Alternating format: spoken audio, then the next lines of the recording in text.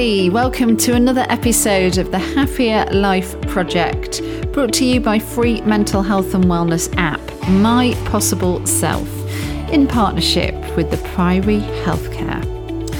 Just the world we live in these days, with all the screens, sounds, lifestyle choices, night shifts, remote working, it can cause absolute havoc on our body clock and overall wellness. And it was in fact all the myths and misguided information out there, such as 8 hours a night of sleep is imperative, or reading your Kindle before bed will prevent sleep, or you need to buy these expensive glasses to block out certain lights, which inspired today's guest to pen a book dispelling these confusing messages while sharing more helpful, applicable facts to put you on a path to better sleep, better health, and better brain power. Professor Russell Foster is an award-winning British neuroscientist and author who studies how circadian rhythms and sleep are generated and regulated, and what happens when these systems fail across the health spectrum. Circadian rhythms are physical, mental, and behavioural changes that follow a 24-hour cycle. The term circadian comes from the Latin phrase circa diem, which means around a day. So when we're talking about our circadian clock, in simpler terms, we might also call it our body clock. Russell Foster is head of the Newfield Laboratory of Ophthalmology, the founding director of the Sleep and Circadian Research Institute, a fellow of the Royal Society and the Academy of Medical Sciences, and was awarded a CBE in 2015. I found Professor Foster so interesting to talk to. It's a really interesting way of looking at how our behaviour in the day impacts how we sleep at night, and vice versa. I think you're really going to get a lot out of this episode. So, ready to find a healthier, happier you? Let's get started.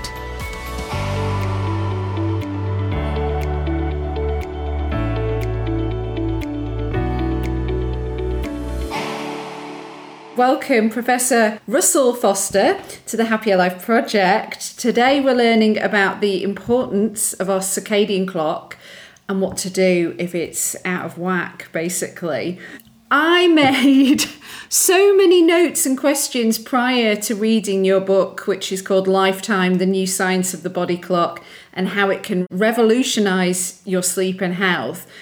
And I guess I'm kind of glad I did, but then when I was like, well, you answer a lot of these already, but clearly I'm on the right track in terms of, hopefully in the conversation today, I'm addressing things that people are concerned with. But before we get into that, I'm very, very curious how this has become so much of your life's work and why you are so passionate in this field of study. Well, first of all, really great to join you, Gabby. My background is that I've always been fascinated with biology. My earliest memory is looking at a lizard on a rock, where I grew up. And my undergraduate degree was zoology. I just sort of had this very comparative approach, and still absolutely fascinated by animal life in whatever context. I'm one of those people watching all the David Attenborough movies out there, watching birds. So I still love it. But with my PhD, it was much more sort of centered on the neurosciences. And the primary focus has been, how is light used by our internal timing systems so that the internal day, and we'll talk about those circadian rhythms, I'm sure, in a moment, and the external day are aligned. And the classic sort of mismatch is jet lag. So what is it about light that's so important to our internal clocks? And really, this interest led to the discovery of another light sensing system within the eye. I mean, completely unexpected. And sort of the most recent work we've been doing is understanding how that light is then interacting with the biological clock in the brain. And indeed, that understanding is forming the basis for drugs, which we can use for people, for example, who are profoundly blind. So I work with Blind Veterans UK. So these individuals have radically damaged eyes. And of course, their biological clock is ticking, but it's no longer synchronized to the outside world. So for these individuals and other groups, it's like unremitting jet lag for the rest of their lives. And so what we are on the verge of doing is providing a drug. Preclinical work has been done, and we've done first in human, and now we're looking to go to first clinical trials where we can essentially give back a sense of time to those individuals who are not only visually blind, but they're also time blind. It sort of emphasizes the importance of the eye. But from that basis, that's going to be life-changing. Absolutely, yeah. And it is very exciting, but really from that sort of core, it's extended to all of the field of sleep and circadian rhythms and the formation of this institute in Oxford, the Sleep and Circadian Neuroscience Institute, where we cover everything from fundamental mechanisms to how sleep and circadian rhythms are falling apart across the health spectrum, importantly, what we can do about them in terms of sort of interventions, and then finally getting this message out to the broadest community. So we have the first fully online master's degree in sleep medicine, where healthcare professionals can log on and take this course. And we now have people from all over the world learning about this area of biomedicine. So I feel a bit like a kid in a sweet shop. I come in every day and there's something new, there's something exciting in my field. And of course, it's very broad, which is kind of, I suppose, goes back to my zoological roots. I love the breadth of the topic. Oh, wow. I love that. So interesting. And I could veer off, but I'm going to stick to setting up this conversation properly for any listeners that are unsure about what is the circadian clock, which, I guess we could also call the body clock.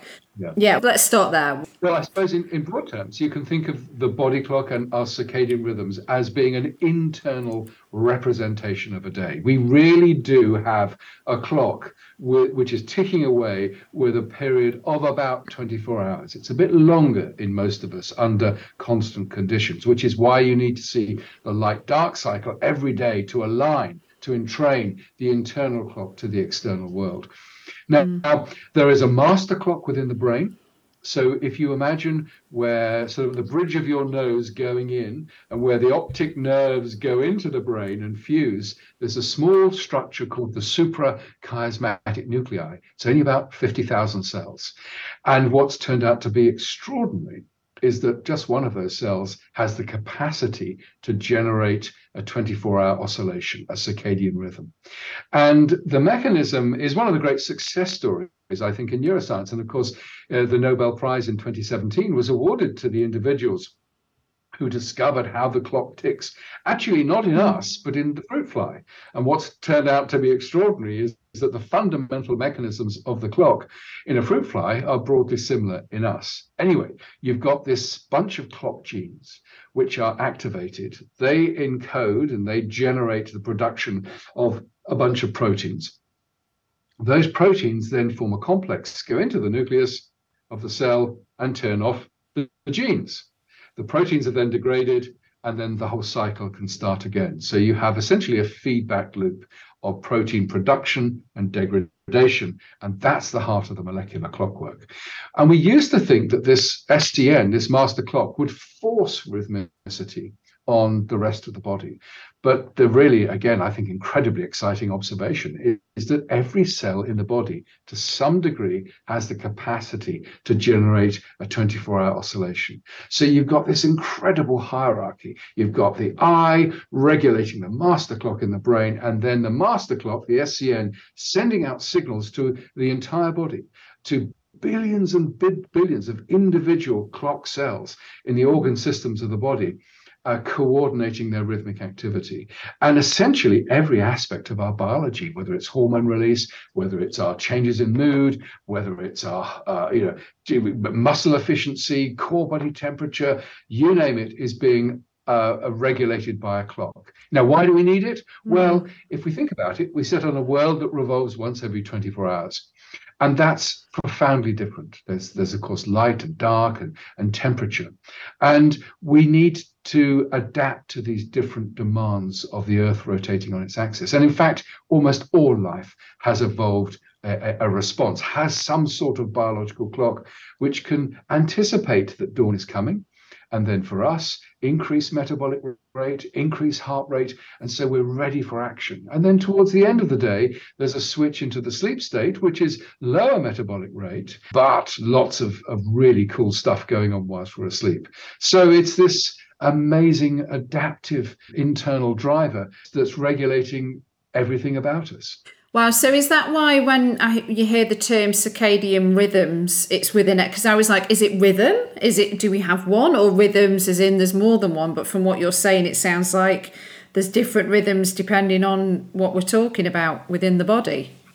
Yeah. So essentially, all of those rhythms should be appropriately coordinated. So it's a bit like an orchestra. You've got this master clock in the brain, the suprachiasmatic nuclei, which is a bit like the conductor producing a rhythmic signal from which all the component parts of the orchestra, the body, take a reference cue and then align their activity appropriately.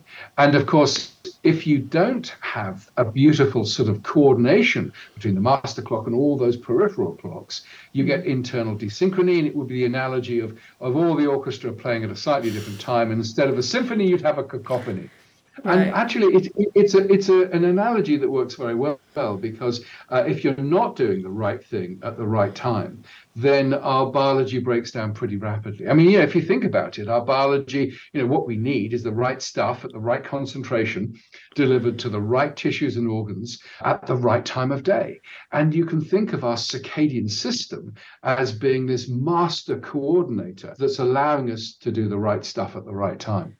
Wow. So what if you've got like one of your instruments out of whack? Like say you've got a piano player like Les Dawson, then does that mean the rest goes out of whack as well? Or can you like work on one thing versus the other? I'm trying to get my head around it. Yeah. I mean, yes, you can have the rogue fiddle player, for example, and that can either be corrected, somebody can tap him on the shoulder and say, start playing appropriately. And that will be because of communication with other clocks throughout the body. Or it may actually start a cascade of events where the whole of the symphony falls apart, and that's very common in many diseases. So, for example, in illness such as infection, or in mental health issues, or other sort of states, you can get a breakdown in this beautiful coordination of activity, and you can't do the right stuff at the right time. I mean, one interesting area, of course, is in intensive care, where there's no proper light-dark cycle, there's lots of disturbance. And what seems to be happening is that in these very vulnerable individuals, the whole of one's biology is beginning to drift apart. And there's some suggestion, and the data is still being collected, that if you impose a strong light-dark cycle in intensive care, then recovery times are more efficient. So it really emphasizes the importance, again, of doing the right stuff at the right time.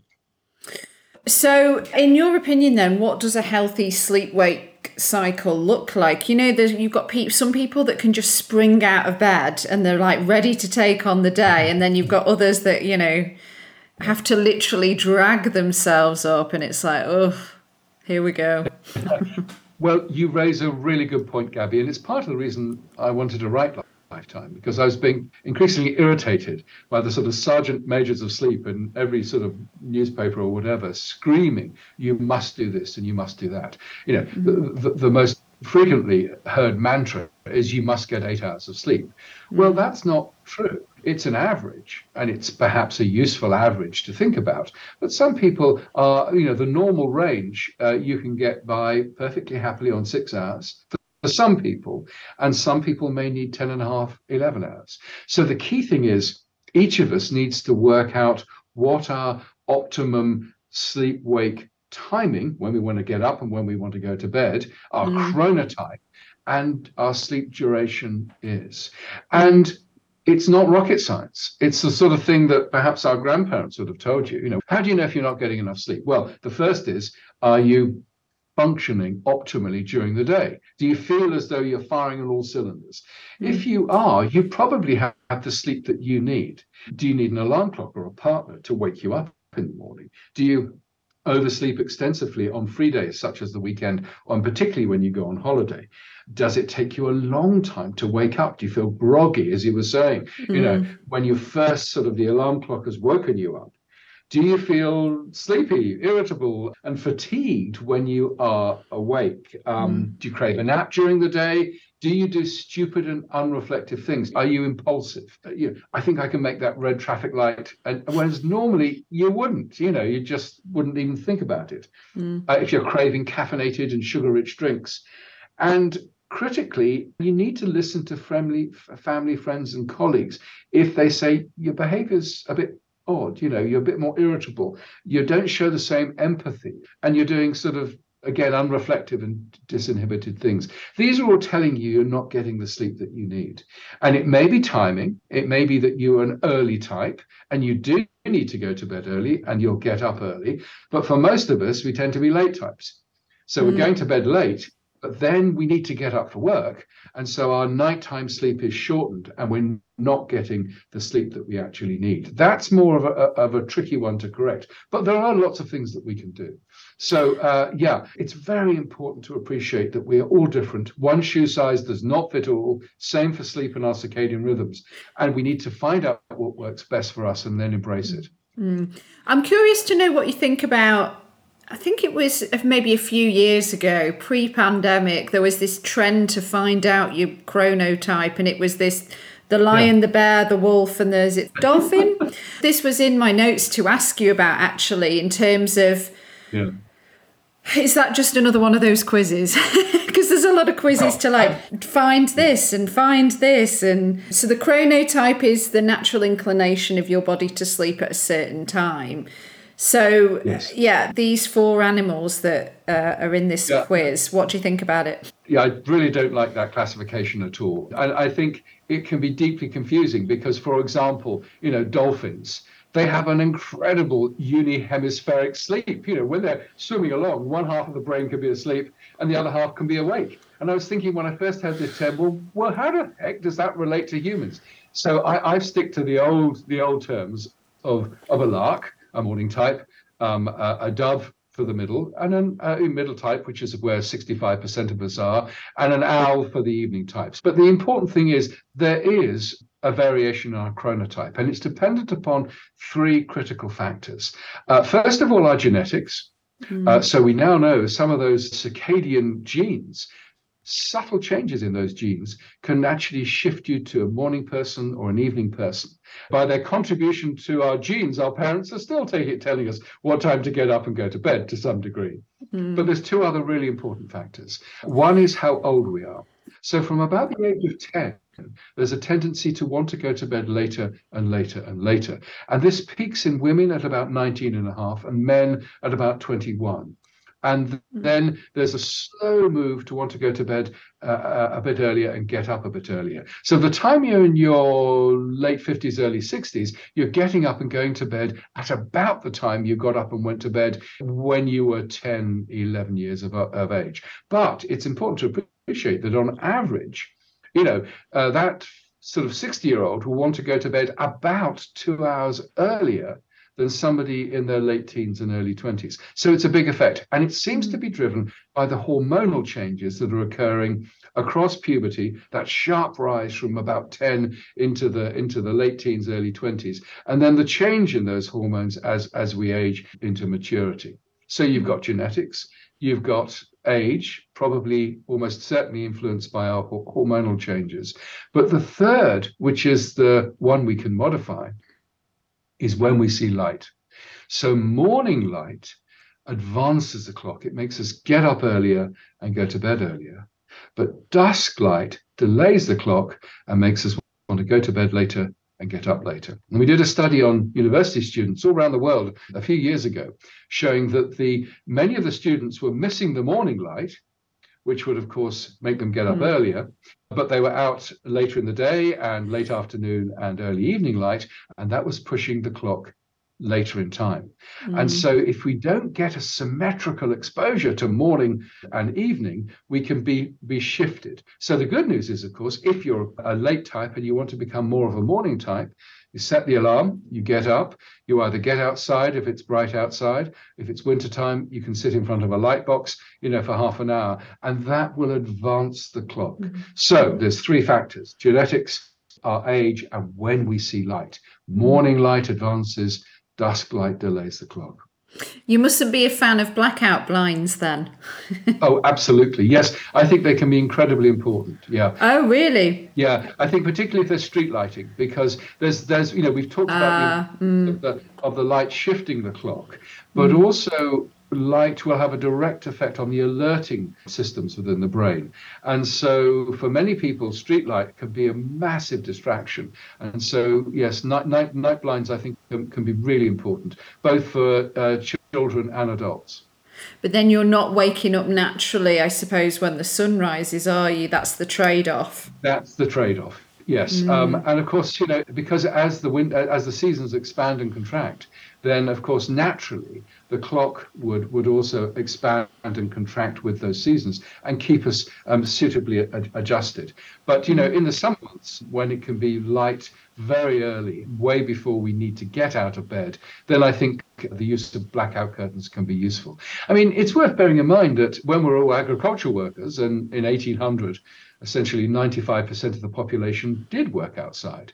And we were being adjusted. And there's some good studies suggesting that as the seasons expand and contract, our sleep changed over the seasons.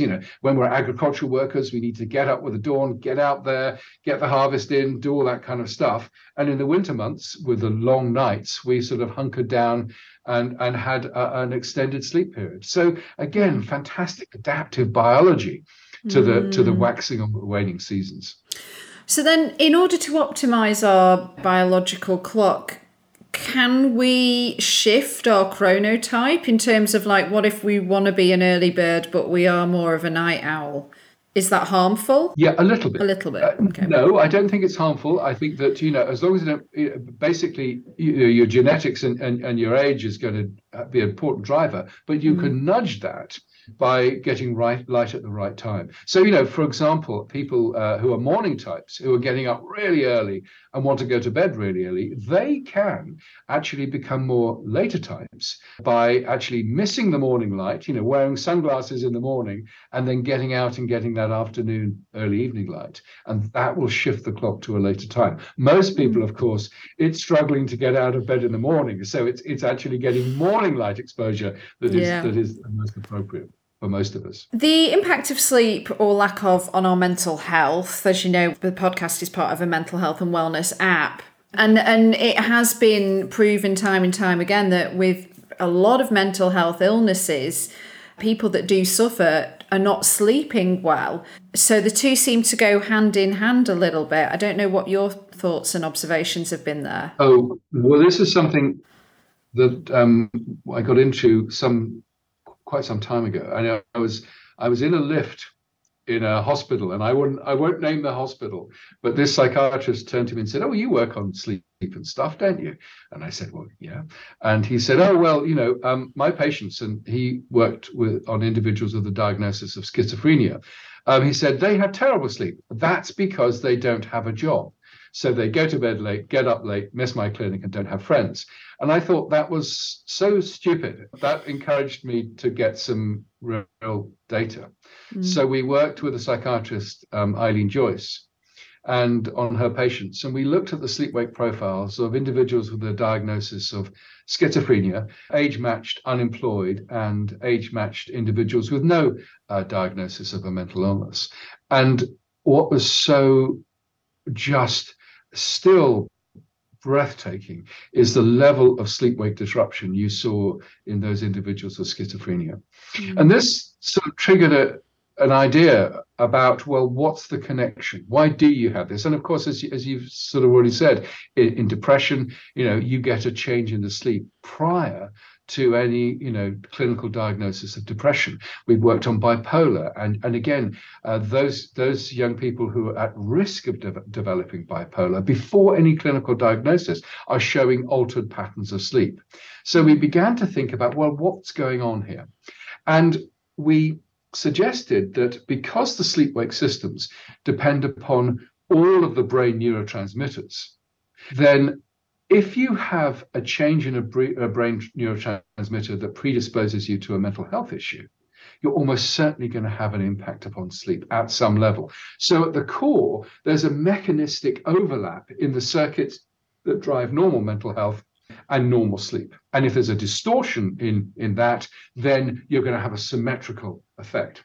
And what's turned out to be fascinating is that we identified genes that have been linked to human mental health issues that have now been shown to play a role in sleep-wake regulation. And fascinating, some of the genes and proteins involved in sleep-wake regulation are also linked to mental health issues. So there is that mechanistic overlap at the beginning, but it's more complicated than that. Because, of course, once you start to have a change in your sleep and circadian profiles, that can have a distorting effect and can exacerbate the mental health state, make it worse.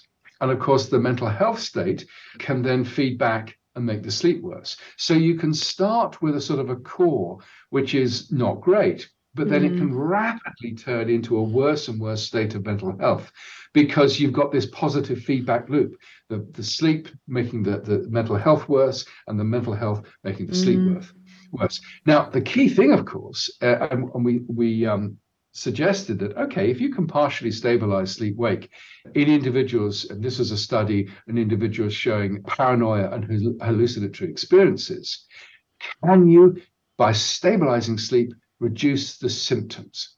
And psychiatrist Dan Freeman here in Oxford led that study. And absolutely, even if you can partially stabilize sleep, you can actually reduce the severity of paranoia and hallucinatory experiences. And that was the first major trial in this area. And I think what it shows us, and as you've said, Gabby, there is an important connection. How can we use it?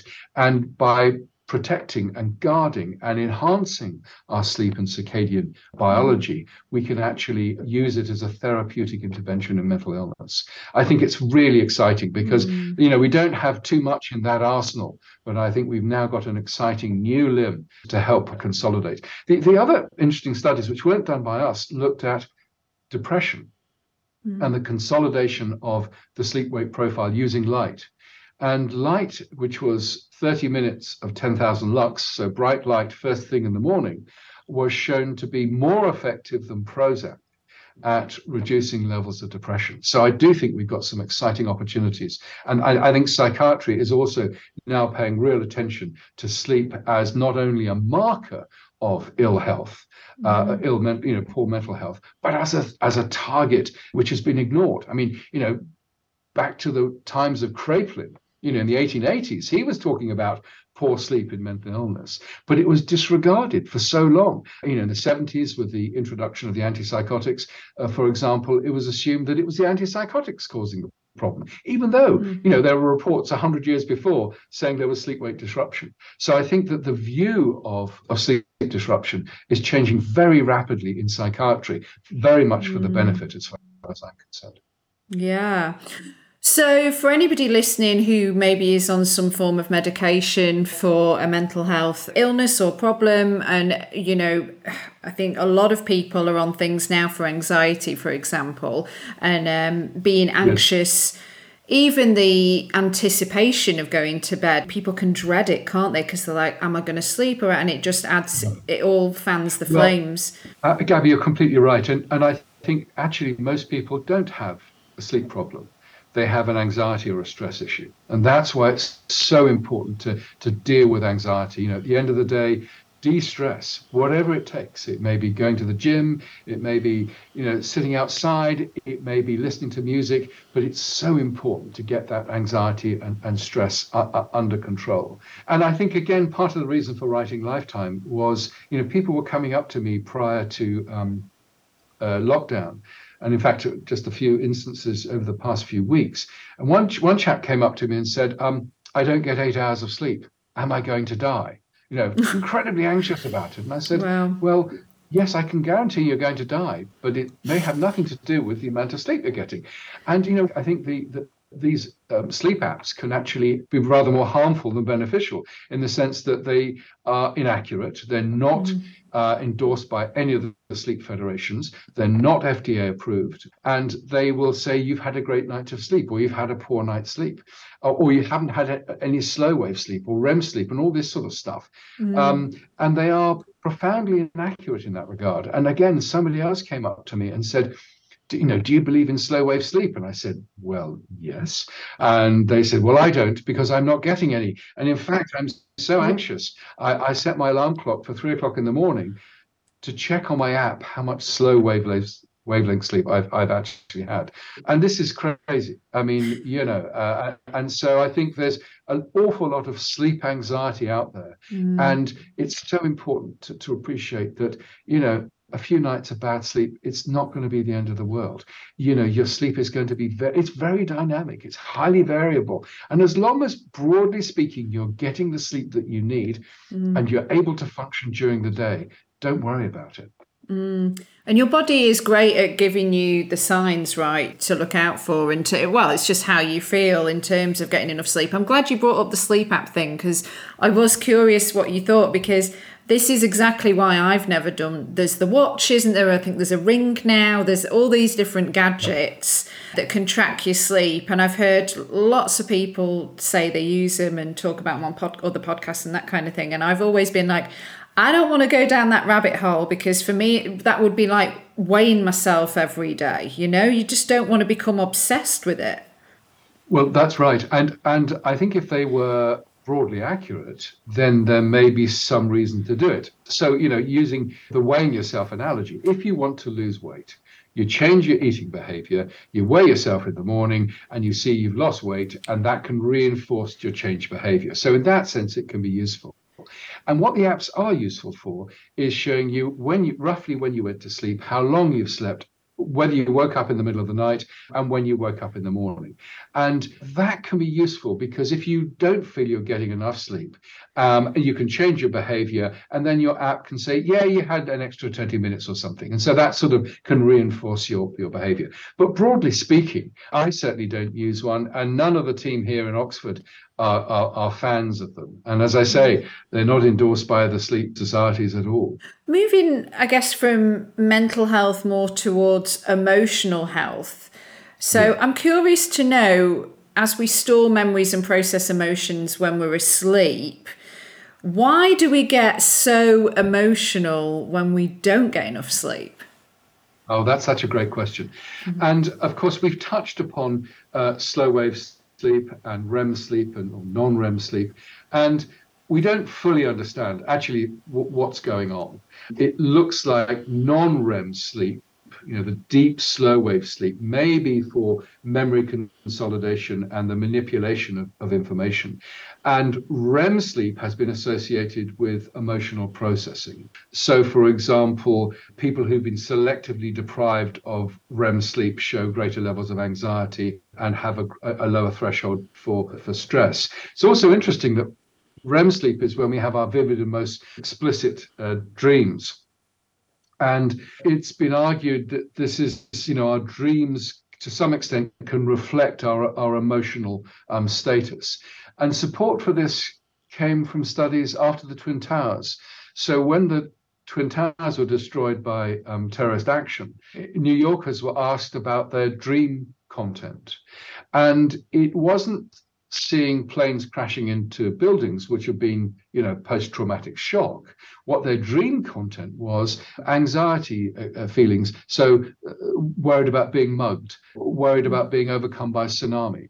And so I think there's some credence that part of our emotional processing is going on during REM sleep. And of course, if we're not getting it, then we can become much more anxious. But actually, even short-term loss of sleep can have a big impact upon, our emotional content. So fluctuations in mood, for example, we can increase levels of anxiety.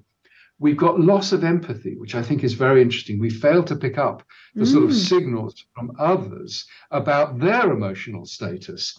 We get frustrated. We do risk-taking, things that we would never do normally. We sort of do stupid risk-taking things. Yeah, impulse spending. Yeah, well, that might be just me. One thing that I think is so interesting is that some lovely studies have shown that the tired brain remembers negative experiences but forgets the positive ones. So if you're tired, you're basing your decisions upon this, what's called negative salience. And so that's, I think, another really, and of course, if you're at risk of mental health issues, then that, focus on the negative will help you slide into a more dangerous state, as it were. And of course, there's much more likely use of caffeine as a stimulant and then alcohol as a sedative at night. And many people are locked into a stimulant sedative feedback loop. I was going to ask you about the alcohol thing in the evening, because I know a lot of people do like to have a glass or two at night in terms of helping to soothe them. But then also you hear that alcohol isn't good. I mean, we all know going on a bender and then going to bed, you don't get good sleep. Yeah. But what are your thoughts there? I know, thinking of my mother, she likes to have a couple of gins before bed, especially if she's retired, but now she helps out in like a hotel. And so if she's working in the bar, for example, she comes home, that's how she winds down, with a couple of gins. Yeah. I think many of us do. I mean, and after a stressful day, and the problem is when it becomes more than just, one gin and tonic or a whiskey and soda or a glass of wine, and it becomes essentially a way to sedate yourself. And this is the problem, because, one needs to deal with anxiety at the end of the day, and a glass of wine, as long as you're sort of not exceeding the recommended units, is probably fine. But it's where it becomes a real sort of, you become dependent upon it. And the problem is these sedatives, such as alcohol, but also sleeping tablets, are sedatives. They don't provide a biological mimic for sleep. And so some of the important things going on within the brain whilst we sleep, formation of memory, the coming up with problem solving, new ideas to complex problems, can actually be inhibited by excessive alcohol or indeed sleeping tablets. So I think the first rule of thumb would be try not to have them and use other ways to relax. But I think it's something that we all face. And I think, you just look at the empties at the end of the week and you think, my God, I've got to do something about this. And I think it's worth paying real attention, particularly with alcohol, because it's not simply the impact upon your sleep and your disrupted sleep, but also the other health issues that excessive alcohol is associated with. I'm curious, is the whole having a warm milk before bed, is that an old wives' tale? Because I've stuck to that since being a kid, and I do feel like it's very comforting, but I don't know if it has got any kind of, if there is any science behind it. Well, okay. I don't. First of all, if it works, use it, and it's not going to harm you. Then I think any wind down technique is useful. We do know that a drop in core body temperature is important for going to sleep. And if you block that drop in core body temperature, then it is more difficult to get to sleep. So what the warm milk could be doing is actually warming you up, meaning that you're getting more blood flow to the hands and the feet, for example, and that will shunt heat from the core of the body to the periphery, and that might help in the heat loss and going to sleep. Some people will have a warm bath, for example. That will dilate the blood vessels in the skin, and again, you're losing heat from the skin, as long as the bath isn't too hot. Now, I think it would be fascinating to look at with using an infrared camera on the impact of a glass of warm milk. I suspect it's probably having a placebo comforting effect, but that doesn't matter. If it works, that's fine. So another area which has been looked at with this in mind is using smells, lavender or chamomile or something like that. And the evidence that that's actually changing our sleep physiology isn't really there yet. There's one or two papers that have emerged recently, but it's that association. I'm now transitioning from the wake state to the sleep state. I've got my warm milk. I've got the lavender smell. I've got my wonderful food. Have you been creeping? Have you been creeping on me? You're literally talking about my bedtime routine. You're not happy. I've got my goose down. Hello. I do. I light a lavender incense stick. I have my hot milk, and then I put on the brown noise, which I found is more soothing than white noise. And that for me signals it's like it's bedtime. And you're doing exactly the right thing. And I think so. And I think it's great. It's what you should be doing. I mean, one thing that's quite important, I think, is many people talk about is that, yeah, sure, I can get off to sleep, but then I wake up. And waking up in the middle of the night is distressing for many people. The first point is that this sort of consolidated 8-hour sleep that we're all told to try and get is, again, a myth. In fact, human sleep, we know this from historical records. Roger Eckert has got a wonderful book all about looking at the history of sleep in the pre-industrial era. And many people described a first and a second sleep. There's a wonderful thing that Roger uses in his book about this French physician. Advises, he says, I think young couples should make love after their first sleep when they will be less tired and better at it. So there's been discussions of waking up and going back to sleep throughout history. And when we are given the opportunity, Tom Weir, he put individuals into 12 hours of light, 12 hours of darkness. So the opportunity to sleep expanded and it became biphasic, woke up, went back to sleep again, woke up, went back to sleep again, or polyphasic, which is multiple wakings and returning to sleep. But many people don't know that this is the natural state. Humans are just like all other mammals who show this pattern of poly or biphasic sleep. We wake up thinking, oh my God, that's it. I never get back to sleep again. I may as well start doing my emails and drinking coffee. If you stay calm, if you do something that's relaxing, you may want to leave the bed. A few pages of Jane Austen. It isn't compulsory, but whatever you find relaxing. I, for example, will often put on Radio 4 Extra, and Melvin Bragg is in our time. I'm usually asleep within 5 minutes. I love the program, but I think I find it relaxing, and so I then get back to sleep. And then in the morning I listen to the stuff because I'd fallen asleep at night. So I think don't worry if you do wake up. You almost certainly will get back to sleep again.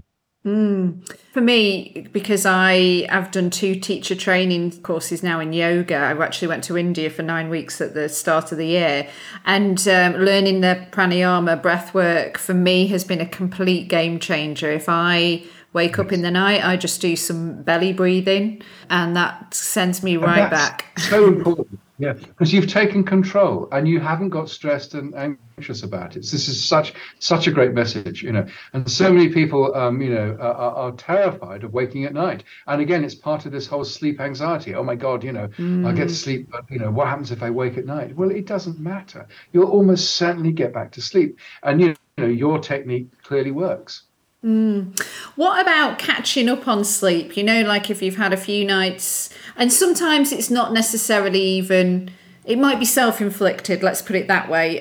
You might have gone out for a late dinner one night, you might have had a night on the town the other night, or it might just be that you've had a couple of nights of bad sleep. Whatever the reason is, it's the weekend, you don't have to get up early for work the next day. A lot of people, if they can, will treat themselves and they'll, I'm air quoting, catch up on sleep.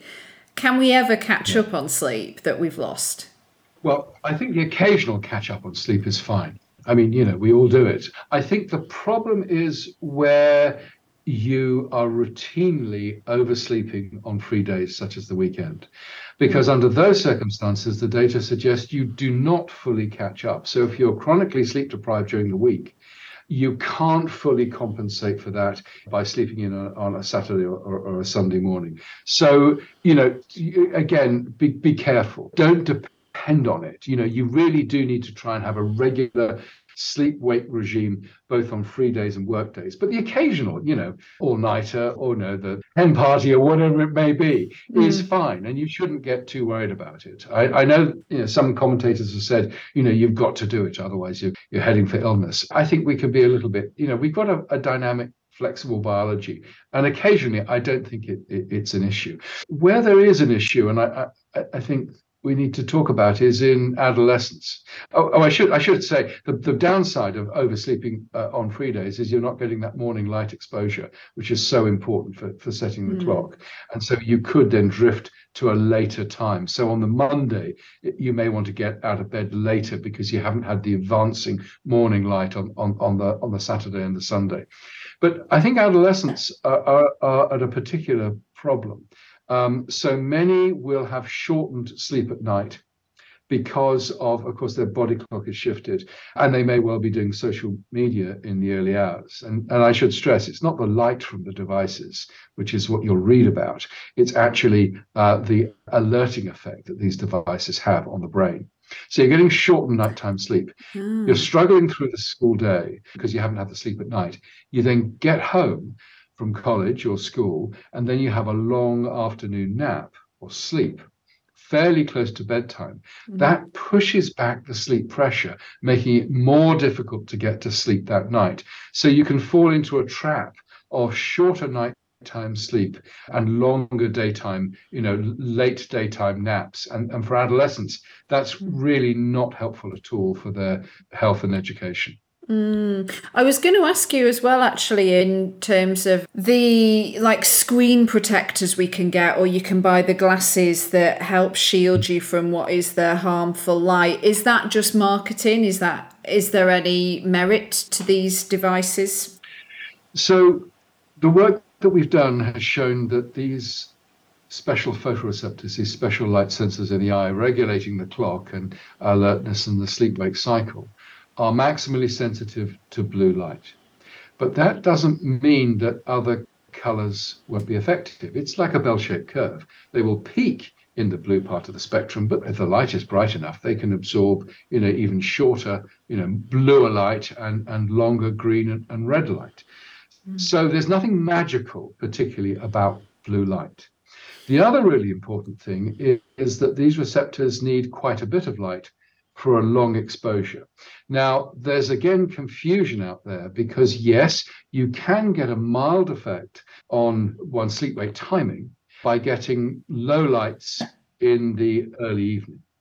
But to get an effect, you need exposures of 6.5 hours or so. So this system is constantly integrating light intensity, light duration, and the color or the wavelength of light. Broadly speaking, we are insensitive to light in terms of our circadian system. So most light in the evening will only have a very mild effect on our clock. It will have an effect. But if it's on the sort of 100 lux or so or less, you can probably, forget it. The amount of light you get from a Kindle is about 30 lux.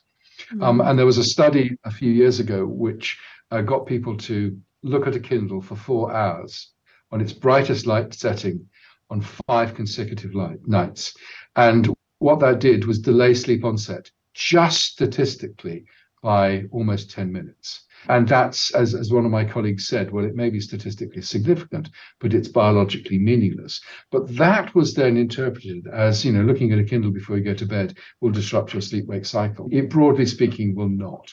So I think it's sensible to minimize light exposure before you go to bed and, keep the bedroom dark. But I think we can, if reading a Kindle is good because it's your novel and so you find that relaxing, I, again, wouldn't worry about it too much. There's a lot of debate about this and there's no overall consensus. But I don't think the arguments have been particularly sensible in some sectors. So these screen shifters, I was looking at the literature just recently, there's no really good data suggesting they have any effect whatsoever.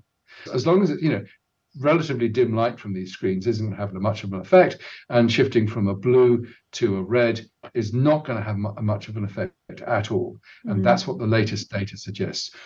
Screen use, computer use, gaming, social media, yes, it will impact on sleep if it increases levels of alertness. And that's the issue, I think, for most teenagers. It's not the light from the screens, it's the alerting effect and the almost addictive effect that social media can have on the young and some who are not so young. Yeah, it's the stimulation, I suppose.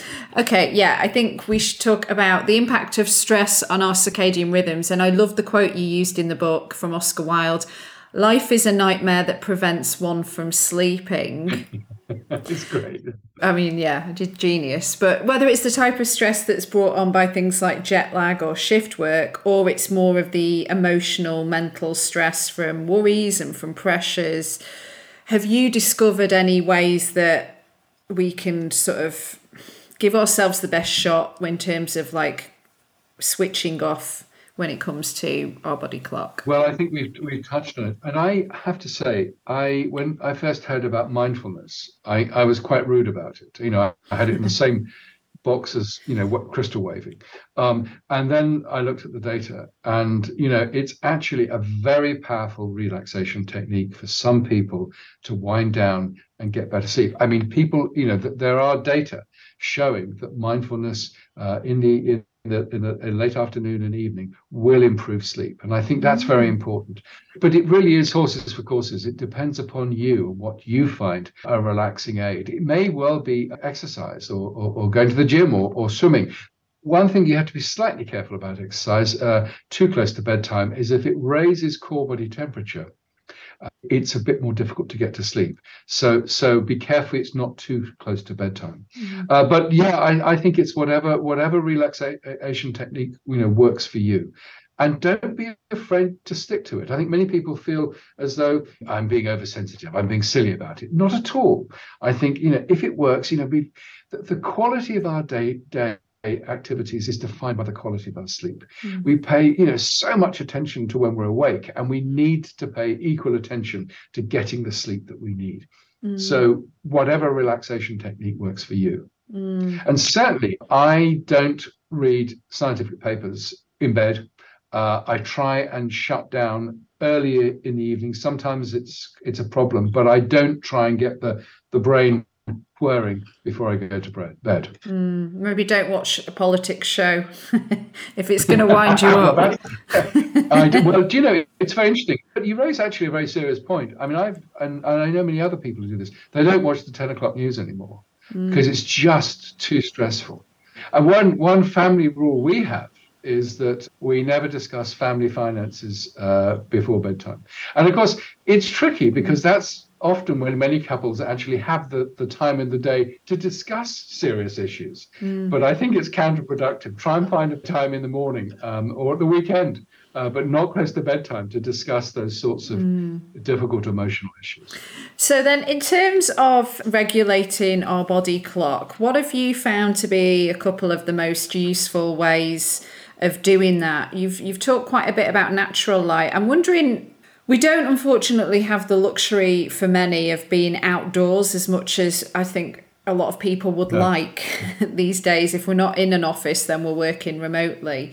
And I mean, I could go down a whole other spiel about time zones now, and don't even need to be in the same time zone. We can be working in a different time zone and the havoc that wreaks. So what have you found to be a couple of effective ways? Well, certainly morning light is critically important in setting the body clock. That's great. And also, the morning light will have a big effect on lowering vulnerability to depression. So I think that's one key thing you can do during the day.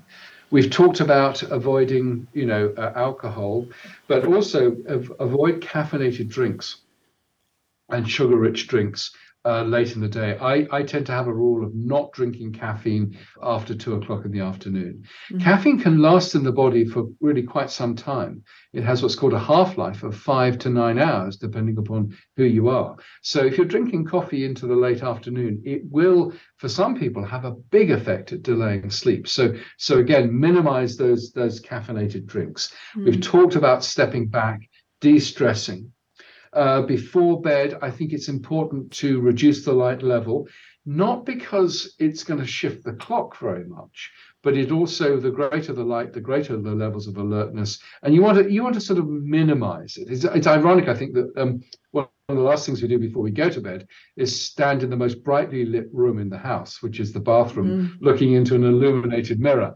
And I'm amazed that nobody has developed a bathroom mirror with a morning bright light setting and an evening dim light setting. That would make sense. Yeah, you should copyright that one there. So the bedroom, also, make sure it's not too warm.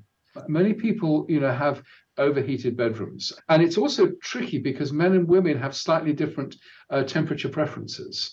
And certainly, I've talked to couples, and the husband will say, I have a fan by my side of the bed, which keeps me cool. And often, in Germany, you have separate duvets, which I think is a really, really good idea. Yeah. Try and make again, we've touched on this, the bedroom, this haven for sleep. It's so difficult because so many bedrooms during lockdown became offices. And, you need to get the computers, the televisions, all of that out. So, if you are using it as an office, then have it on a trolley, just get it out of the room. And so you go there and it's my space for relaxation and sleep. One thing that some people become fixated on is clock watching. So you have an illuminated dial by the bed. So you may wake up and you may be sort of drowsy. You'll see the time, you think, oh my goodness, it's 2 hours before the alarm clock goes off. And actually, it can be very alerting. And in fact, it doesn't matter. So I either get a different sort of alarm clock or cover the dial, which I think is useful. We talked about not taking sleep apps seriously. We've talked about keeping to a routine, both on free days and work days. I think we Brits are a bit mean when it comes to mattresses and pillows, and I think it's worth really investing in that, that wonderful feeling of sort of leaning back into goose down, pillows. Yeah. It is a very lovely feeling and I think it's worth spending the money. After all, a third of our lives will be spent in bed. So, we should probably make sure that that's a decent experience. We've talked about defining the sleeping space, I think, with specific smells. And interestingly enough, I know some people, if they travel a lot, they will take that smell with them. And so the hotel room, they'll try and actually, again, think, right, to reinforce that. And sometimes it's a partner's perfume or aftershave that can be useful. Again, it's familiarity. It's sort of relaxing. Now, I think a very important one, which we haven't touched on, is what happens if your partner snores. And you took the words right out of my mouth. Yeah. Are we okay to smother them with a pillow? Would you recommend it? That's how it can get. So, of course, there's 3 issues. One is make sure that they don't have obstructive sleep apnea, which is essentially where the musculature of the throat relaxes and it actually blocks the airway. And so they stop breathing. Their brain detects they're being deprived of oxygen, and it wakes them up, coughing and spluttering and, this huge, great snoring. And so that's dangerous because it produces a huge surge in blood pressure. It can damage the small vasculature of the eye and the brain, and it's been associated with coronary heart disease and all the rest of it. So that can be fixed easily. Go to the GP, and it's a thing called CPAP, which is a mask which pushes air into the airway and can almost resolve obstructive sleep apnea. And in fact, people have told me that they've tried the jaw displacement things, which brings the jaw out, the gum thing. That didn't work for them, and the CPAP does. I think for about 90% of people, it does work. So it's fixable. If you can't stand earplugs, then what do? Well, I think you find an alternative sleeping space. And many people who have said, oh no, I've been sleeping with the same person for 10 years, 20 years, 40 years, or whatever it is. I think it's the beginning of the end of a relationship. It is not. The fact that you're getting a decent night's sleep in another place means you'll be happier, more empathetic, you'll have a greater sense of humor, you'll be more creative, you'll be more empathetic. And I think actually it could be the start of a refreshed relationship. And so don't be afraid to find an alternative sleeping space. And I think so many people are. Yeah, snoring is a big issue. Make sure that your partner doesn't have a health issue, as in obstructive sleep apnea. If earplugs don't work, then find somewhere else to sleep. If you can, it's tricky. I mean, there are other things you could encourage your partner to do, which is not to sleep on their back, which can make the thing worse. There's things like putting a tennis ball, stitching it to their back so they can't lie back. It is a very serious issue. And many people find it very distressing. And I suppose the final thing, which we've touched on, if you wake, stay calm. You will get back to sleep again. Yeah. The key thing is you define what works for you and then you stick to it. And it may be, like yourself and having that glass of warm milk before you go to bed or whatever. It's fine if it works. Yeah, amazing advice. Thank you so much. I've got one final question, and it's the question that I ask every guest at the end of the episode, and that's to set the listeners some homework based on the theme of the episode. And you've just covered so many amazing pointers and advice just now, but I guess I'll ask for what is a simple, actionable first step that we can take when it comes to improving our body's circadian rhythms that will help us on our mission to building a happier life? So if we could only manage to do one, which one would it be? I think it's more of a philosophical point, which is define what works for you. Because in a sense, there are many, and I think that's the good thing, because many people think sleep is what you get. No, you have an awful lot of control over it. So find out what works for you. Define how much sleep you need, what's your sleep preference, and then try a whole range of approaches which work for you. And don't be deflected from that path. So, it's such an important thing to appreciate that sleep is dynamic, changeable, and it will change with age too. Many elderly people say, I wish I could have the sleep that I had when I was 30. Others say, you have no idea. I get the best sleep ever. I don't have to worry about the kids. I don't have to worry about work. And, my family are firmly told not to ring before 11 o'clock in the morning. That's fine. But there is a bit of a stigma about this. My dear old mum, she got great sleep later in life. And she recounted the story that her neighbor had noticed what time the curtains were being pulled back in the morning and spoke to her and said, "Oh, you're right, you're sleeping in." It was almost as though, sleeping in was a bad thing. And so the response by my dear old mum was to move to the back bedroom so the neighbours couldn't see when her curtains were being opened. Wow. Which I thought was great fun. Maybe a little bit of a nosy neighbour there. There's a bit of a nosy neighbour there, yeah. Oh, this has been such a wonderful conversation. Thank you so much. And for plenty more, that your book, Lifetime, The New Science of the Body Clock and How It Can Revolutionise Your Sleep and Health is available. And tomorrow, actually, it's the year as we record this, it's the year anniversary of the release. I know, it's been so brilliant. The feedback has been extraordinary. I mean, really wonderful, and I sort of very much appreciate the feedback I've had. And Gabby, it's been great chatting to you. I've enjoyed it enormously.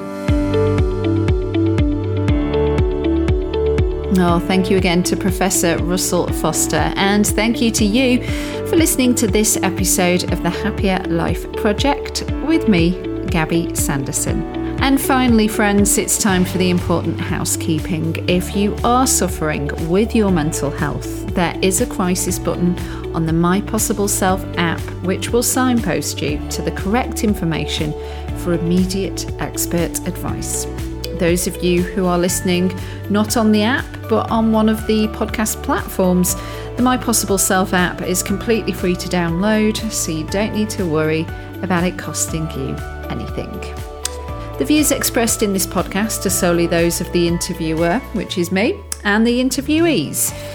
The content of this podcast should not be considered as a substitute for professional or medical advice. The Priory Healthcare are not involved in the production or content of this podcast.